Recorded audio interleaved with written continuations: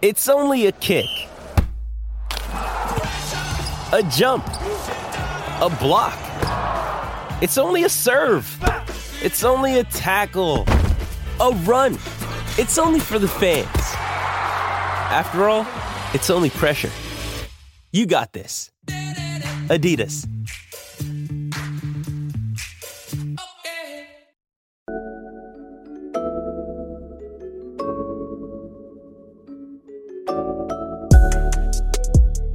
Backpack Broadcasting continues to bring you the best original sports content, but now you can get more of the content you love. For as little as $3 a month, you can get access to bonus content, including behind-the-scenes footage and interviews from the Sports Walk, Sideline Stories, or the Ain't Hard to Tell podcast. All this exclusive content comes via Patreon. There are tiered levels of patronage, and each Backpack Broadcasting patron receives exclusive perks. Your support helps Backpack Broadcasting create more of the original content that you love. Visit Backpack Broadcasting's Patreon page and become a patron today.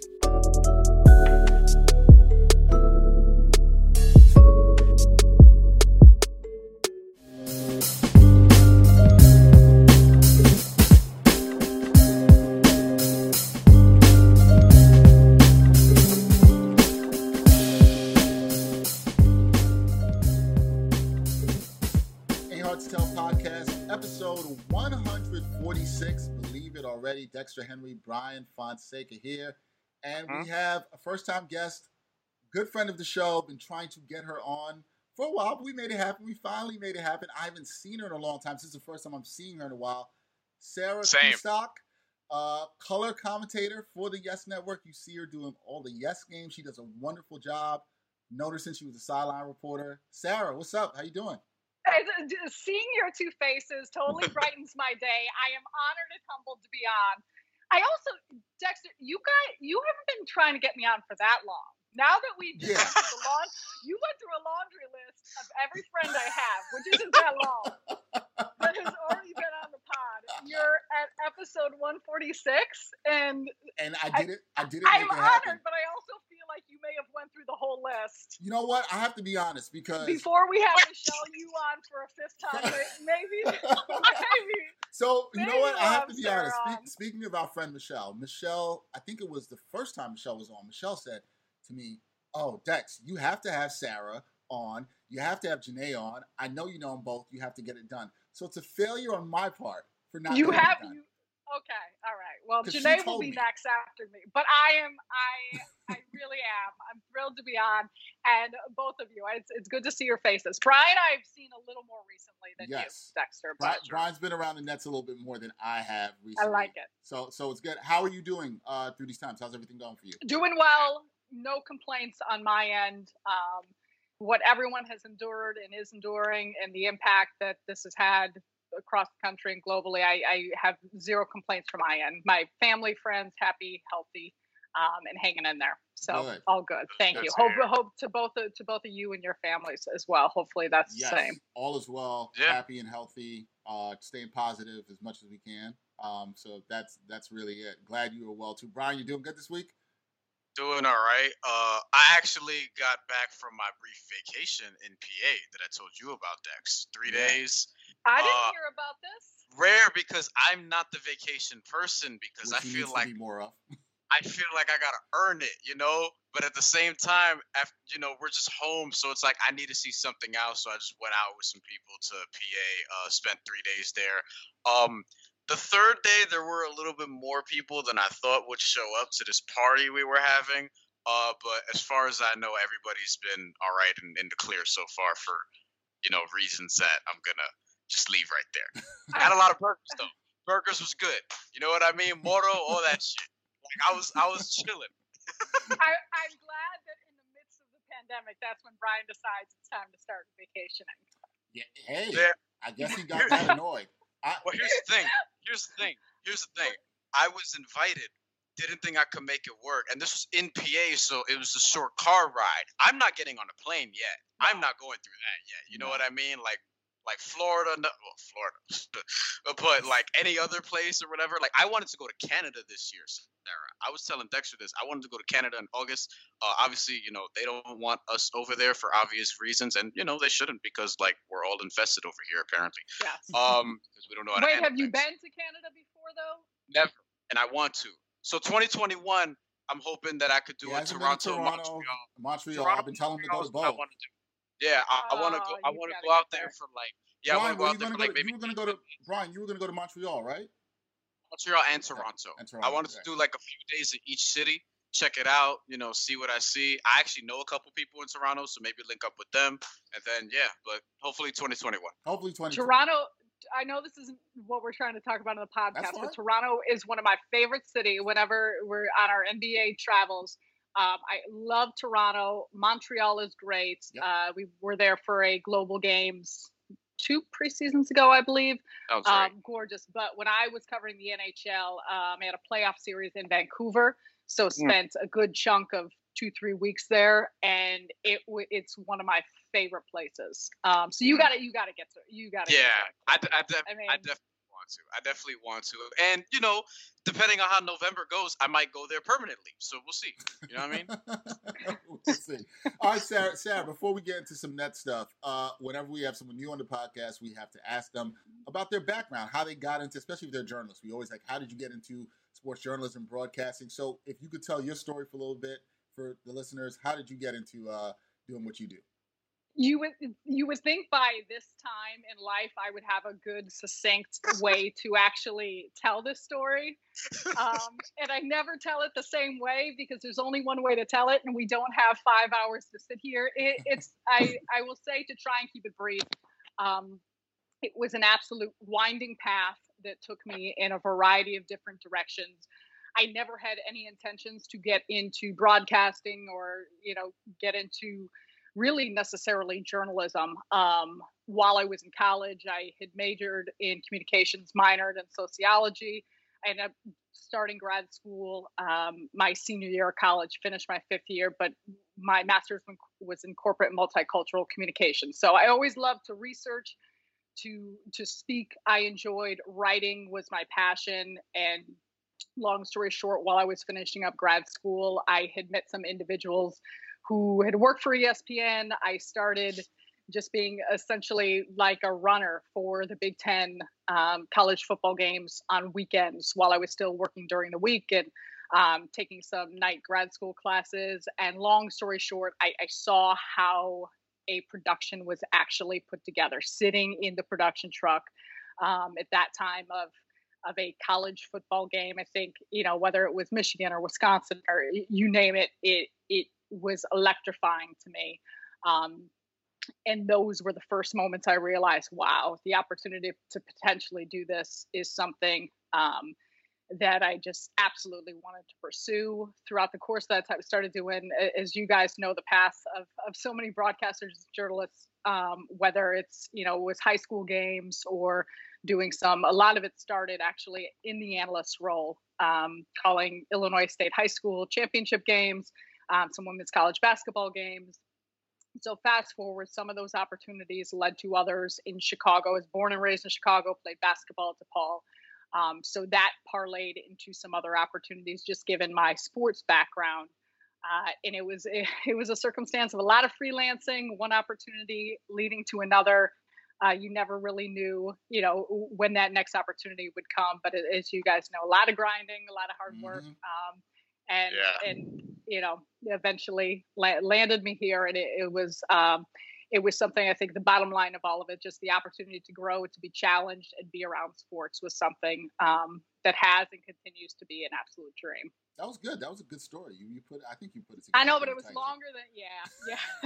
So I always remember every job though. They're like, okay, can you give us, just kind of like a bio of the places you worked? I'm like, it would be short if I just said where I didn't work. Right. It was like every station, every place, every sport, everything. And I think that's the beauty, as you guys know. Yeah. My passions in basketball and with the NBA, get an opportunity now still to do some NFL. I'd covered baseball, covered NHL, hockey, but doing those different sports, whether it was indoor lacrosse, whether it was the MLS, the list goes on, just kind of trying to refine the way in which you do television by learning those sports and learning those, the different nuances for each game, I think is so important in how it helps us to develop and become better. No doubt about that. And it's funny, in listening to you say all that, I finally realized it's like we have now completed the trifecta of the Yes Network Nets broadcasting crew. We've had Ian Eagle, we have had Michael Grady, and we have now had you. So it's complete now. That's very exciting. Yes. Well, I'll say this. Sorry, Brian, I'm going to cut you off. I am not nearly as funny as Ian, and I'm not nearly as cool as Grady. So I don't know what I bring to the table with this trifecta, but no, they're the best. We're so lucky to all get to work together. You guys are great. Yeah. Well, we've been trying Ryan, but he keeps forgetting. You know what I mean? Do you think he feels some competition with his R2C2 podcast that it may divert from some of his listeners? I don't know. Maybe. I mean, he knows us both. I mean, I don't know.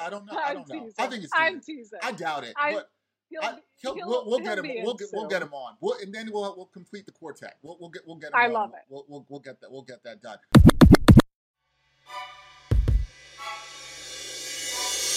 Hey everybody, Brian Fonseca here to tell you about the multi-time award-winning series out now that is Side Hustle, which is created, executive produced, hosted, and edited by me, Brian Fonseca.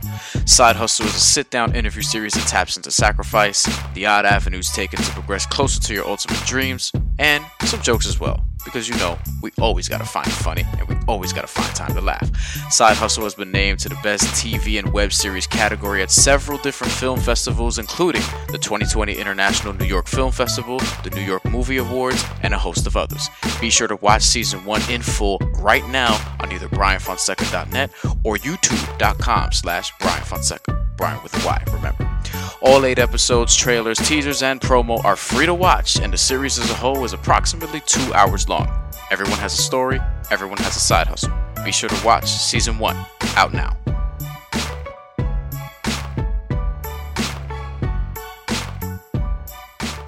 Sarah, obviously a lot going on with the Brooklyn Nets. New head coach Steve Nash was announced officially earlier this week at a press conference, but we heard the news last week. When you heard the news about Steve Nash, were you as shocked as most people were? Because a lot of people didn't see this coming, came out of nowhere. What do you think?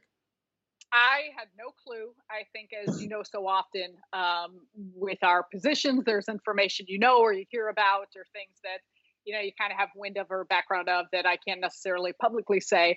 I checked my phone like 10 times when I first started seeing some tweets, the text messages, and I even saw from like the Brooklyn Nets PR the announcement, and I'm like, this just doesn't even feel real. For so long, I think we had some thoughts or speculation on some of the candidates or people that the Nets may be looking at, and Steve Nash was certainly not on my radar, but I was thrilled, I was excited. In kind of letting it settle in and looking at the different pieces of it and the connections, it appears like it will be a tremendous fit. But no, I did not. I was definitely caught off guard with that news. Yeah. What do you think about his fit as the coach here? And there's a lot of things about he doesn't have any experience as an assistant coach. There's been a lot of talk about that. What do you think about this as the fit for the Nets at this time? I think obviously so much of what we're doing is just the early, speculation and expectations on things that you never really know, regardless of if a coach has 20 years, if Greg Popovich was the one, you still never know how things come together and how things fit, given just timing and roster and personnel and the way things shake out. But looking at it, from this standpoint, I think so much focus is on his lack of quote unquote head coaching experience. I think it mattered, talking to a lot more people throughout the course of the last week and just listening to others speak, those 5 years that he spent with Golden State, as the I don't know, I should know the correct title. Basketball operator, advisor, whatever. but he was doing film work. You know, he was doing the film study with different players. We of course know his connection with Kevin Durant, what he was doing on the practice court, but just I think being so entrenched within an organization in so many different areas to see how things function and the process you go about things. I don't think it's as simple as just saying that they're, you know, the entire lack of experience is there, because I think in many ways, you know, for someone as bright and smart, insightful, and studious as he is, I can only imagine how much he gained from those times and from that experience. Tack on the fact, and I know he said it, but we were all saying it prior to that, there's nothing that can replicate having played nearly 2 decades in the NBA at the level that he did. So often we talk about point guards, and I think that's why you see the track record of some of those that we point to and look at, and some were successful, some not quite as successful, but players who made that jump from being, you know, finishing player and not having had coaching experience to getting those jobs and those opportunities, because so often we talk about point guards being an extension of the coach on the floor. And I think the way in which he ran the team, him being a Hall of Famer, you can't duplicate that, particularly with a roster that's laden with so many talented players. And then I love that, you know, Jacque Vaughn, I thought, did an extraordinary job in Orlando. The leadership skills he brings to the table, their ability to work together, but just the understanding of JV being able to be there and help along with some of those details and filling in some of the gaps. It makes me excited. And I think, you know, just those type of qualities that Nash seemingly possesses, and also his relationship with guys like Kevin Durant and Kyrie Irving, that's the utmost importance. And the synergy between he and Sean Marks in the front office, I think all of those factors bode well for the hope that this will be successful. Yeah, and there were a couple of points that were made in the press conference. Not the whole, you know, thing about him skipping the line or whatever, because we actually talked about that last podcast about how we feel about that. But in relation to this first point where he says he didn't talk about this specifically with Kevin Durant before taking his job, I don't believe him. I'm just going to say that. I don't believe him at all. I would think it would be irresponsible to just believe that, quite frankly, that they didn't talk about this at all before he took the job. Do you have any potential information on that, on, you know, what possibly could have went on there? I have no information to share. I have not talked to either Kevin Durant or Steve Nash about this, nor anything. But no, I don't know. And I think, you know, to your point, does that probably surprise people? Yes. Whether it's entirely true or not, you know, I don't know. I don't know. And those are some of the details that I think, you know, in these early stages, and as we start to break things down, you wonder, you look at, is it going to matter in 2 months or a couple months or whenever this, you know, 2020, 2021 season is going to start? Probably not. You know, I think just the fact that, that the trust and the knowledge and the buy-in of, at this point, of someone like Kevin is there, which clearly it is the important part of that. But yeah, I got nothing for you, Brian. Sorry. And the second point, he called Kyrie Irving one of his favorite players of all time, not just in general, but like of all, like ever. And this is Steve Nash. So what do you make of that, like that sort of relationship, how that could play out? Because obviously, you know, we've talked about Kenny Atkinson in the past having a point guard friendly system, but the reason why people have point guard friendly systems in large part is because of guys like Jason Kidd and Steve Nash. He said that he trained Kyrie for a couple of days in NYC, spoke to him. He's excited to develop that relationship. Just what are your thoughts on how that dynamic could play out? Because it's a very important one, arguably the most important one in terms of whether or not they can get to a championship, is that Steve Nash and Kyrie Irving relationship. Yeah, Brian, I mean, we were joking about the notes we took of things that maybe stood out during the press conference. And to me, that did. And I went back because at first I was like, which still would have been impressive, but I was like, did he say one of his all-time favorite point guard? No, he said one of his all-time favorite players. And the words that he used are what stood out to me most. The one being creativity, the skill set. I can't remember but to think about the fact, and you bring up both Nash and Jason Kidd, and the thought of them as, but they are savants, and their understanding of just how to absolutely pick apart defenses, the forward thinking of just seeing the game develop. And with someone like Kyrie Irving, I mean, we only saw glimpses, or not quite as much as we would have liked to last season. But the one thing I took away from last year and watching him, and I knew how talented he was, I was thrilled to have an opportunity to think, man, we get to see this guy every night in college. Seeing him on a near nightly basis, and for how much that we did prior to the injuries, it was mind-blowing, because you watch just the way in which the rhythm that he dances with the ball, and how he's able to see things on the floor and cut through defenses and finish in a round, like all the stuff, the shooter that he is. I continue to be wowed with his type of talent. And so to think about those two guys together and how they could bounce ideas off of one another, and the understanding that Steve Nash, he was in those shoes. He was in that position. He had that type of talent. This is a two-time MVP, a Hall of Famer.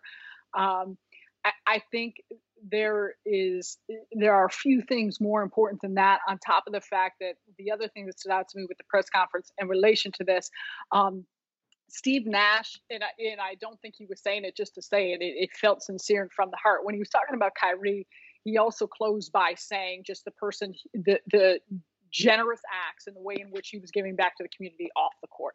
WNBA, talking about the WNBA, we know all the countless, amount of things that he's done that we publicly know, and also I think there's even more that he's done privately, just because he's doing it, because he's doing it out of the bottom of his heart.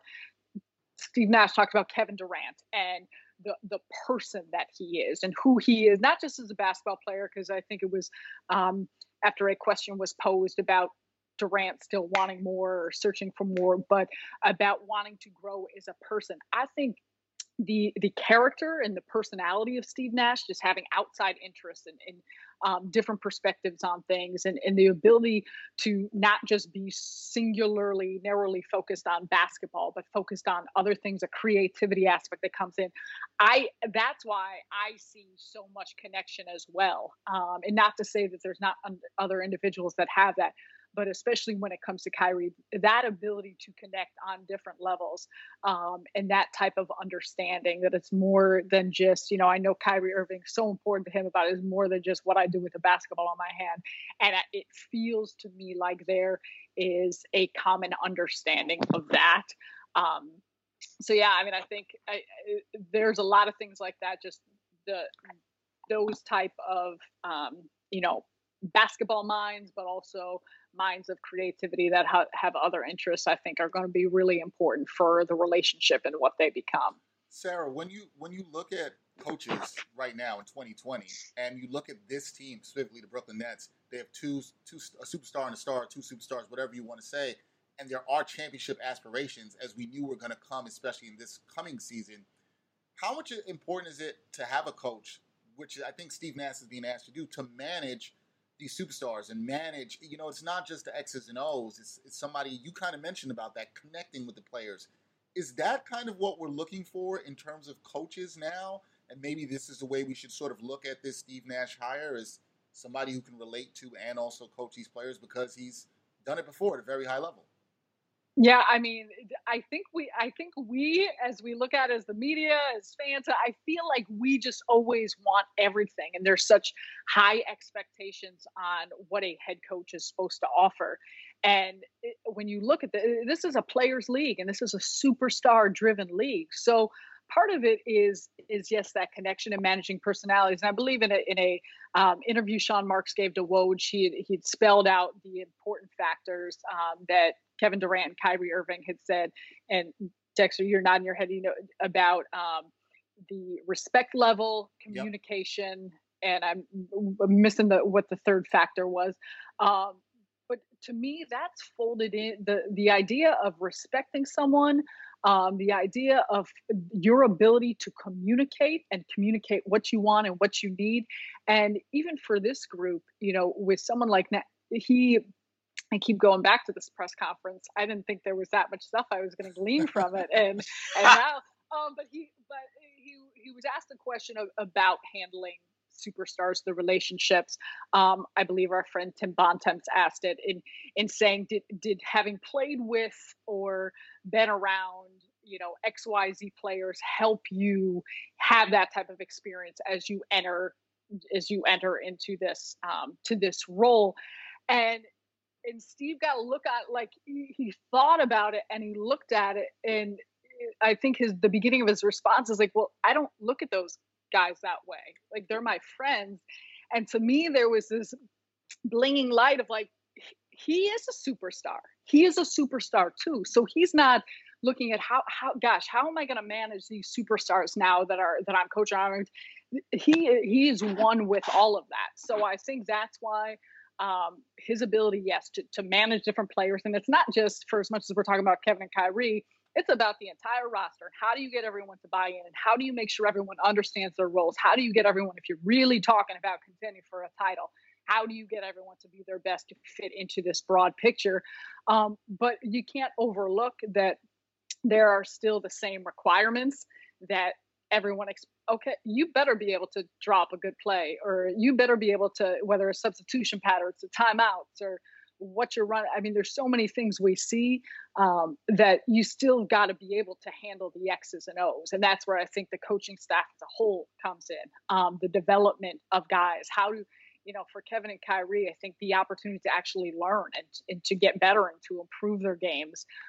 So while I think, you focus on his ability, and if he will bring a certain level of that cachet, that respect to be able to relate with different guys, I also think there's so many other factors. And that to me is where I think the experience of having played as a superstar in the league for 18 years or so, you've been through it, what works, what doesn't work, the different personalities of different guys, how important the 12th guy is, whoever it is on the roster.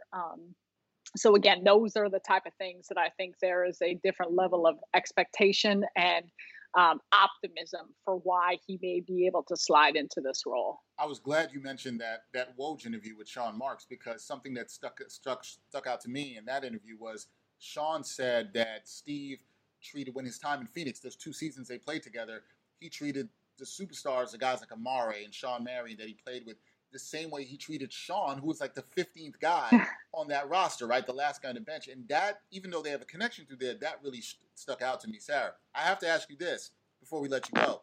Now, we've talked about the championship aspirations. We know that this team has, and they've gotten to a certain level. You and I and Brian have all been around the Nets, and they built up the culture. We had all this talk about that. How much pressure do you think is on this team next year, and what do you think they need to do to get to that championship level? Because there still could be work to be done. There's talk about possibly trading for a 3rd star. What do you think this team needs to do to reach the mountaintop? We've all been around. Did any part of you have flashbacks to that Sports Illustrated cover with Garnett and Kidd and Pierre, Who Wants a Piece of This, or Us? Do you remember that? Do you remember that that introductory press conference? I do. Yes. I do. I know that's not where you're going with this. But I had to slide in for people to talk so much about Reba. I'm like, that was, if hindsight always matters. Back to your original question. I don't know, and I'm curious how much the fluidity, uncertainty, given the times of COVID, given what's happening with the league, how that changes things or affects things or factors into, whether it's what's going to happen on the trade market, or, if you look to move pieces. I mean, I think, and I don't know, and I don't have the answers to this, and I think I could probably argue a point of any which way about, the roster as it sits and what you want and what you're looking for.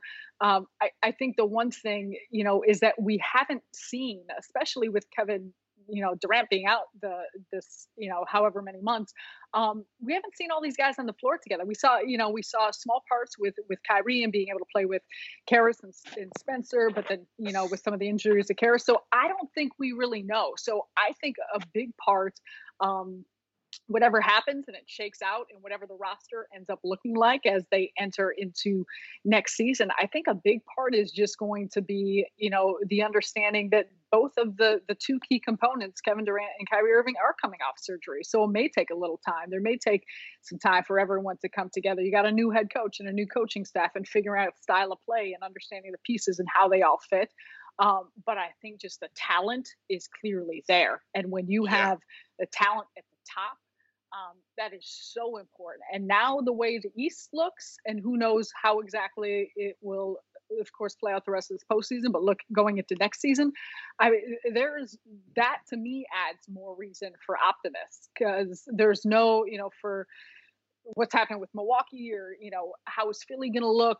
Boston, of course, they've got a lot of young, but, how does that change the dynamic of things?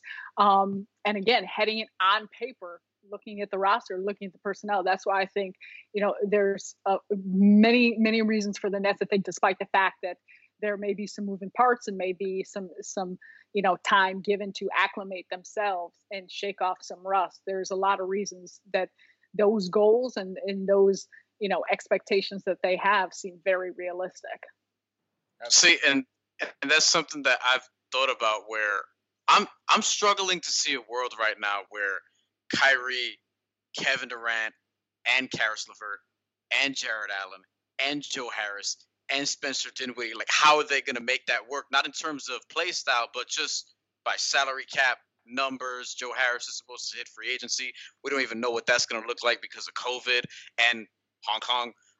We don't know, like, how that stuff is going to affect the salary cap. Spencer Dinwiddie has a player option that he's obviously not going to exercise and probably offer free agency in 2021.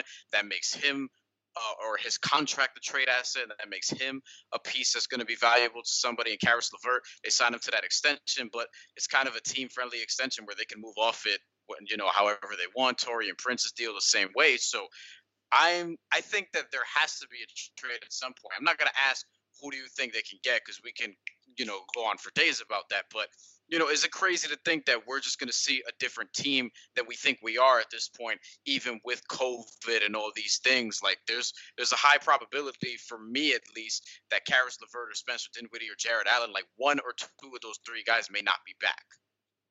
Yeah, and I don't know the answers to that, and I don't even have any, true educated guesses, because to your point, there are so many moving factors you look at. You look at not only just, the salaries and where they sit with that, but the different contracts.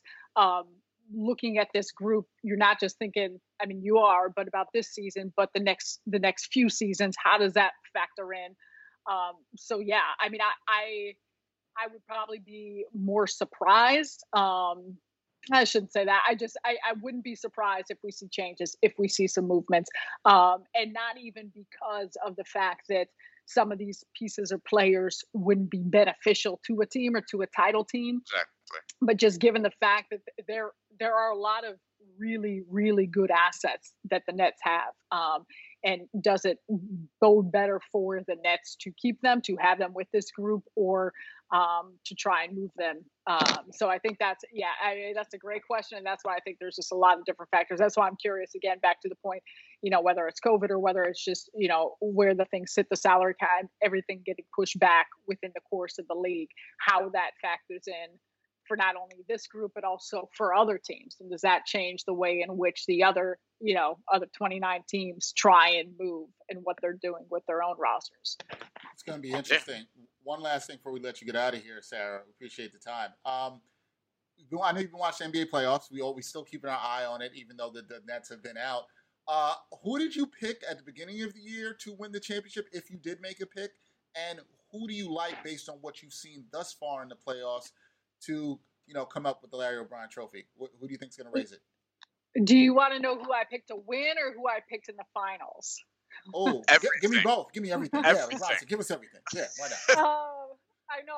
I'm trying to get away from some of the early things. So you hope that now it's been 10 years that people have forgotten. No, I'd originally picked a Clippers-Bucks final. Okay. Obviously, that's not happening. Obviously, I'm already sailing. But I did, and I also was optimistic that the Bucks, despite what happened in the postseason, I thought they would make the requisite changes. They'd grow, they'd learn, and that they, I thought that they would be the East winners. Clearly, that is inaccurate. The Clippers is who I obviously picked to come out of the West, and that was my pick to win the title. I thought the Clippers would win the title. I'm still sticking with. I don't know. I can't like I What, Brian? You got the Lakers, don't you? Yeah, we both picked the Lakers. Well, we did. We both picked the Lakers. However, I've been on the Miami Heat bandwagon all season long. I will say I picked. So I'm going to backtrack my recent picks. Every time we acquire new information, we can make new picks. We can. I had picked the Heat to come out after seeing what had happened in the first round. I had Miami over Milwaukee in the bubble prediction. So that I picked. I did think Toronto was going to be. I cannot wait. The game last night was. I can't wait for Game 7 Friday. And on top of that. And whoever moves on, they're only gonna have 2 days rest before playing Miami in the Eastern Conference Finals. Miami, a team that like wears you out physically. So do you think your Miami pick is looking good? But anyway, so I hit initially, like if you would ask me a week or 2 weeks or whatever these, I thought it was gonna be Toronto, Miami. It's still I don't know. I feel like predictions. Sometimes I don't like to make predictions because then I just like to watch a game and just enjoy the beauty in the competition of it. But it's been crazy. But I feel like the competitive level in spirit and play and all of these guys, I didn't know what to expect as everyone else going into Orlando and going into the bubble, and it has been such a treat and so much fun to watch. And I think I'm still sticking with the Clippers, although I feel like it's always an awful decision to bet against LeBron. So I don't know. I'm trying not to make those predictions anymore. So I feel like that's a toss up. Yeah, no, it's but you're right. But wait, real go quick ahead, though. sure. Does anyone, Brian, are you taking Miami to win the whole thing? Like, do you think there's going to be some major upsides? At this point, yeah. I just think at this point, I'm just taking the Heat over the Lakers. At this point, why not? Just go all the way with it. You know what I mean? Dexter, I hadn't even mentioned this before, but like, yeah, because I had Miami losing in the Eastern Conference Finals to Toronto before the playoffs began. And early on in the season, I had said that I think I had them going to the Eastern Conference Finals and losing to Boston. I don't remember who it was, but I had them going to the Eastern Conference Finals. Now at this point, I'm just like, why not? Okay. It's the bubble. There's no home games.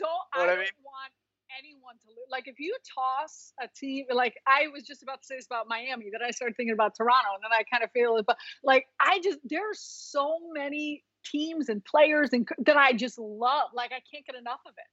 No, I don't get see it. anyone lose. I get it. Like, there's just the attitudes and the like the shot making, and I'm also fascinated after all is said and done to hear from different players and how much they think in one way or another, not even say negatively or positively, but like the lack of fans, a little bit of a sterile environment, but also just the consistency and continuity of being in the same place. And you get used to the rims, you get used to your lines of sight, the lighting, the atmosphere, all of those, the depth perception of things. Like, how much does that factor into the lack of travel? But like you say, I do think the fact whether you're traveling, not traveling, it doesn't matter. If you're gonna have a banger of a game and then 2 days later have to come out and do the same, that is not easy. That is not easy. Absolutely not. And I like you, Sarah, I've been highly impressed with the level of play. I was kind of worried that it might take a while, and it didn't take as long as I thought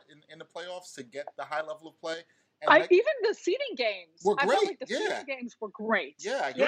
The level of shot making and the defense has picked up. We've seen some good stretches of defense, like we even saw in Game 6, Boston and Toronto. Really good stretches of defense too, and some great shot making. So the NBA playoffs has been fantastic. I can't complain at all. I don't even, like you said, who knows what's going to happen in the next couple of rounds into the finals. You couldn't call. I can't even say Brian's crazy for picking Miami to go all the way. It's not crazy. I can see it. I can see it. They've been playing better than everyone else in the playoffs so far. Yeah, they just have. It has, and they got great chemistry amongst all those guys. I mean, you could see it. The leadership of Jimmy Butler. Yeah, they're built for the bubble, and because they're built for the bubble. Jimmy Butler don't care. He's selling $20 coffee in the bubble. You know what I mean? Doesn't want to make friends. Like, they don't care. They don't. It's good. Sarah, thank you. We appreciate you for giving us some time. You have to come back on soon, so you can be a multiple-time guest. Since all of my closest friends have been on multiple times prior to me even coming on once. I feel like Sarah's never gonna let this down for me. She's gonna text me and be like, Dexter, when am I coming back in 2024? I'm not gonna be offended. I can't wait to text Michelle Yu and tell her I finally text Michelle. Michelle's gonna then text me and say, Dexter, you should. Wait, Janae has been on, or Janae has not been on. Okay. At least I beat Janae. You beat Janae. We're working on getting Janae on. It'll happen. But we know you're busy. And Ruocco. I'm going to work on Ruocco. We appreciate that. We appreciate that. Tell Ruocco we have to get the entire Yes family on. We love the Yes family. They love us back. So, we have to get that done. Sarah, be well. We appreciate you coming on and all the great work that you're doing on Yes and everything. I know you're busy and have a million things to do, but thank you so much for the time. Thanks to the both of you. One time for your mom, one time. One time for your mom, one time. One time for your mind. Interesting stuff going on this week in the world of sports, music, things of otherwise. Brian, what you got this week? It is time to talk about Canelo Alvarez suing DAZN, whom he signed that monster contract for, if you remember, not that long ago, 10 years and well over $300 million. And he's already pissed off because he wants to fight. They're not trying to let him fight unless it's against whatever their definition is of a premier opponent. So this story I'm pulling up from Steve Kim of ESPN. Canelo Alvarez files a suit versus Golden Boy Oscar De La Hoya and DAZN over the record deal. Filed a lawsuit Tuesday, so a couple days ago from when we're recording this, in federal court against DAZN and Golden Boy Promotions and the CEO, Oscar De La Hoya, alleging that the parties have not lived up to the terms of, an 11-fight, $365 million deal that was agreed upon in 2018. And Canelo, being Canelo, having all the leverage in the world, is suing them for those reasons. He is seeking at least $280 million in damages. $280 million in damages. Say that again. According to the lawsuit, which is filed in the U.S. District Court for the Central District of California, the complaint states that the lawsuit arises from the breach of the single largest contract in the history of boxing and one of the largest in all of sport. After extended discussions between parties, DAZN offered to pay Alvarez and Golden Boy Promotions a fraction of the contracted $40 million license fee in cash and some DAZN stock in advance of a potential IPO. However, the entire value of the package for a bout against another world champion was substantially less than Alvarez's contractual agree. And look, up here, we haven't really gotten into it, and I haven't gotten into it on Twitter like the way that I really could. I've sort of just hinted at this, but for those of us that have been around boxing or know DAZN a little bit and know the inner workings of it, this kind of stuff, you see the smile on my face. It's been pending for a long time. Like the way that they've handled business, you could tell from coming out the gate. And no disrespect, because obviously we shouted out Ryan Ruocco on this podcast, and we're trying to get him on, and he's done work for them. So I'm not trying to disparage anybody who works with DAZN. But the way that DAZN has went about their business as a company, going out and getting people through agents and whatever the case may be, and getting them to cover boxing who don't really cover boxing. Again, that's not an indictment on any one or two or three people, but they weren't getting a lot of boxing people to cover boxing. When they had boxing people in the building, that's a verifiable fact. They also don't really, and I've killed them for this, they don't really put on interesting fights. A lot of the fights that they put on are one-sided. You don't always get the Amanda Serrano and Heather Hardy, 50-50 matchup on DAZN. You don't really get that often at all. Anthony Joshua and Andy Ruiz Jr. was a joke even before the results of it, because we thought it was going to be very one-sided, and then it turned out to be one-sided in another way. That people did not expect. Right. But that's one of the very few upsets that DAZN has had. If you look at the vast majority of their cards, they haven't put on a lot of memorable boxing cards, and the way they go about their business suggests that, they're not really about pushing the art form of boxing.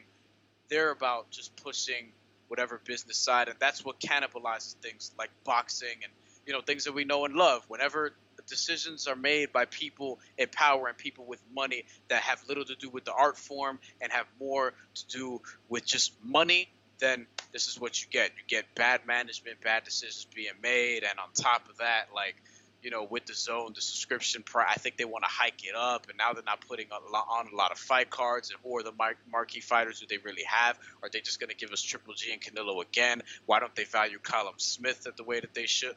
There's a whole bunch of variables going on here, and I credit the zone for helping just hurt the sport of boxing. Also, and I haven't even mentioned this, the YouTubers. They've had YouTubers in main events. And I think Nate Robinson is going to fight Jake Paul on a card coming up, or Logan Paul, whatever fucking Paul it is. I don't know. It doesn't matter. This is the kind of things that the zone is putting forward. Well, I mean, I think when you have business practice like this is a lot of the reason you hear people say boxing. Some people feel like boxing is a joke. And boxing has been a joke in certain points because of business decisions by the sport, but also when you have an organization, a media entity like this doing this. And to be clear on what Brian's talking about, it's not even just in the people who are fighting. There's also, we know, and I ain't going to throw... It's not about the sport. I'm not, right. I ain't going to throw two people on the bus and all this other stuff. We've known people who've worked in there and worked with that company and have heard about things in the way they've handled business and who's keeping on. If you've been to any boxing events that the zone is working around, I will also go out to say a lot of the people who are working these events don't look like most of the people that are fighting in the ring. That should also be noted and should be seen in that. And Brian and I have been at these events, so we've seen these things. It was very stark to me at the last DAZN event I was at, which was Triple G's last fight back in October of last year, first week in October. Yeah, at the Garden, which actually ended up being a pretty good fight. The card itself was kind of underwhelming, but and at the time I was talking with somebody who worked for the zone and some of the stuff they were doing.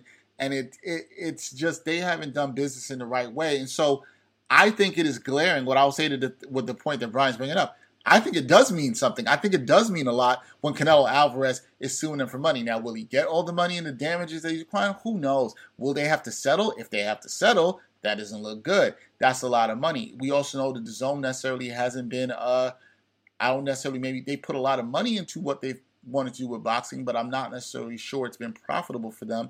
They have had some notable layoffs and things within the last year. So how they're running their business, are they putting the money in the right places? Are they valuing fighters?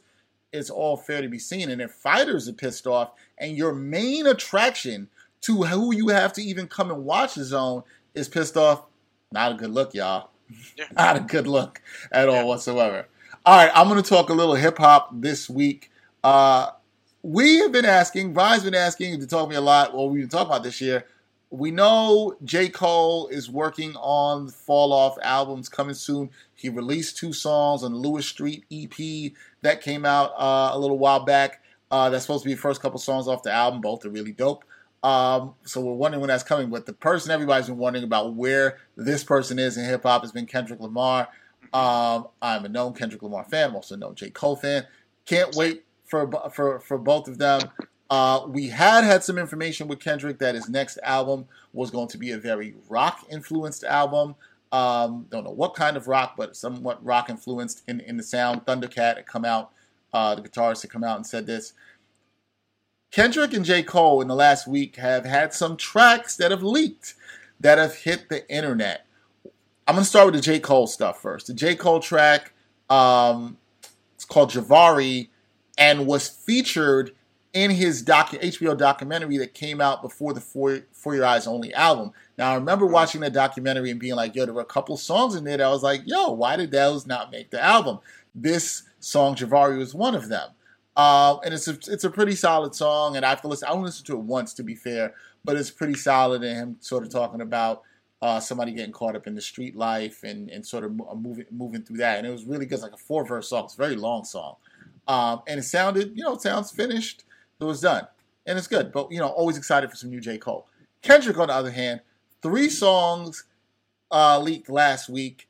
One is called Guilty Conscious, and it is clear play of Kendrick doing different vocal sounds, kind of like Eminem and Dr. Dre's. Guilty Conscious song. And it's kind of that same sort of play off of that. It's clearly unfinished. It's not mixed. I was like kind of like whatever with the song. I didn't really need a continuation of Guilty Conscious. Now the other two songs he has, one is called Somebody, also clearly not mixed or finished. Kendrick doing a little bit of vocals in it, sounds good. But I want to talk about the third song that was released by Kendrick. This song is called Prayer. And I've seen some people say this, and I do not think it's hyperbolic in any kind of way. I actually think there's some seriousness to this. This might be one of the best songs I've ever heard Kendrick write. I don't say things like that too easily, but it's a really good song. It sounds close to finished. I don't know if there's supposed to be a hook. It's what you would probably consider soft rock or yacht rock in that sort of genre. Very light piano with a little guitar riff. Kendrick flowing easily over this. But it's the concept of this song that really gets me. I don't want to give away exactly all the details of it to spoil stuff for people. But what I will say is it talks about, Kendrick is kind of talking about the discussion of, do we separate art from morality, right? And do we judge the art that's out there by the morals of the person? Now, we kind of heard Kendrick touch on this on Mortal Man. He talks about Michael Jackson and Dr. Martin Luther King, two people who are actually mentioned again in this song in two different verses, but it's how he executes it that is really dope.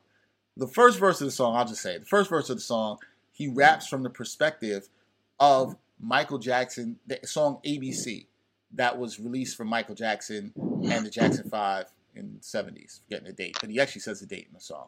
And it's from that perspective and wondering how we then view Michael Jackson through the lens of somebody who's created this great art and all the other problematic things that were alleged around Michael Jackson involving children. Second verse is from the perspective of Martin Luther King's I Have a Dream speech and all the great things that came with that. But as some people may know or may not know, is well known that Martin Luther King, was involved with seeing some other women on the side from Coretta. It's very well known he was dipping in different, things and interests of different women beside Coretta Scott King, the great Coretta Scott King. But does it change the way we look at him and the words and the message that he might have had in the I Had a Dream speech? In the third verse, Kendrick kind of brings it all together, kind of bringing up this larger question, are we able to separate the art from the morality? It's very well written. It's over a beautiful beat. I think it's an excellent concept. In a way, I'm kind of mad I heard it. I couldn't resist, and I had to listen to it. I'm kind of mad. I haven't yet. It feels, so I'm intrigued to hear what you think about when you hear it. It sounds perfect for an album. It sounds perfect. It could be an album closer, but it's just beautiful writing. Kendrick masterfully flows on this. The writing is just brilliant. It's extremely poetic. It's what you would expect from him, but it has me excited for whatever his next album is. Because when you hear stuff like this, you're like, oh, this got leaked? Or this is a throwaway? Or for whatever reason got leaked. Sample clearances, stuff happens all the time for whatever reason. Or it may have been intentional from someone in that Kendrick Lamar group to be like, all right, let's see what people think about this sort of rough cut. That's possible too. Yeah, that stuff has always been done in the game. But it has me excited. I definitely think people should check that out. If you don't check out the other two Kendrick tracks, I think it's fine because they're not polished or finished songs. But Javari by J. Cole, that's out there. You can find it. Prayer by Kendrick, both out there. And it also brings up the possibilities. We still like to see that J. Cole Kendrick album. I know I would. So we will see. Black Hippie, Nas and Premier, probably Jay and Nas. Let's stop at that for 1 second because Brian just talked about something in what he just said that I said why not tack it on to this one for your mind. Brian sent me a link yesterday to a Nas interview with Torre, and Nas doing interviews now. Huh. Yeah, he's doing a lot. It was album time, so he's doing a lot. Torre asked Nas if he asked him a couple questions, so I want to set this up right. He asked him, would they ever see a project with him and Large Professor? I wouldn't mind seeing that. I'd be fine with that. He then asked motives, and I'm good. Yeah. He then asked him, will we see a project has been rumored for many years? Nas fans know this as long as me, many years, him and Primo. And Nas gave a look that is very similar to the look Brian has on his face now, which is like, yo, I could say something. Yeah, I put his finger on his mouth. I could say something, but I wouldn't say something, which makes me think something is coming on the way. And I will have to say this. There's probably maybe 5 to 7 hip-hop albums that I've been desiring for a long time that I'd really, really like to see. This is probably at the top of that list. If Nas does the album with Primo, I don't care if he puts anything else out again. I literally wouldn't care. Like, Nas, I want you to keep making music. I love you, my brother. But it doesn't even matter. I've wanted this for so bad.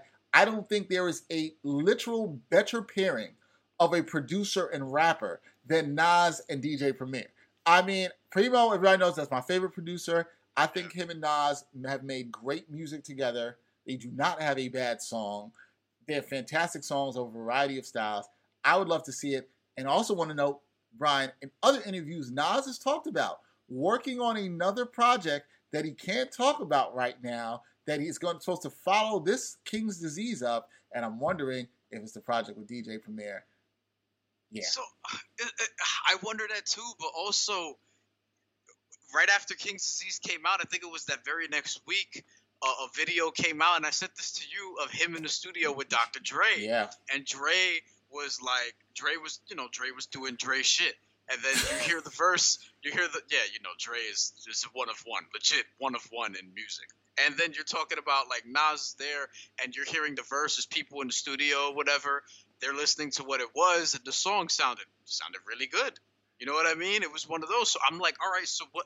So maybe Nas has his hands in a lot of things. He kind of hinted to Ray as such, like, yeah, I want to be more active again, is kind of what he was saying, right? Like, he went away for a long time when life is good. I mean, he has some things to take care of, investments, obviously, and then the aftermath of him and Khalees's split.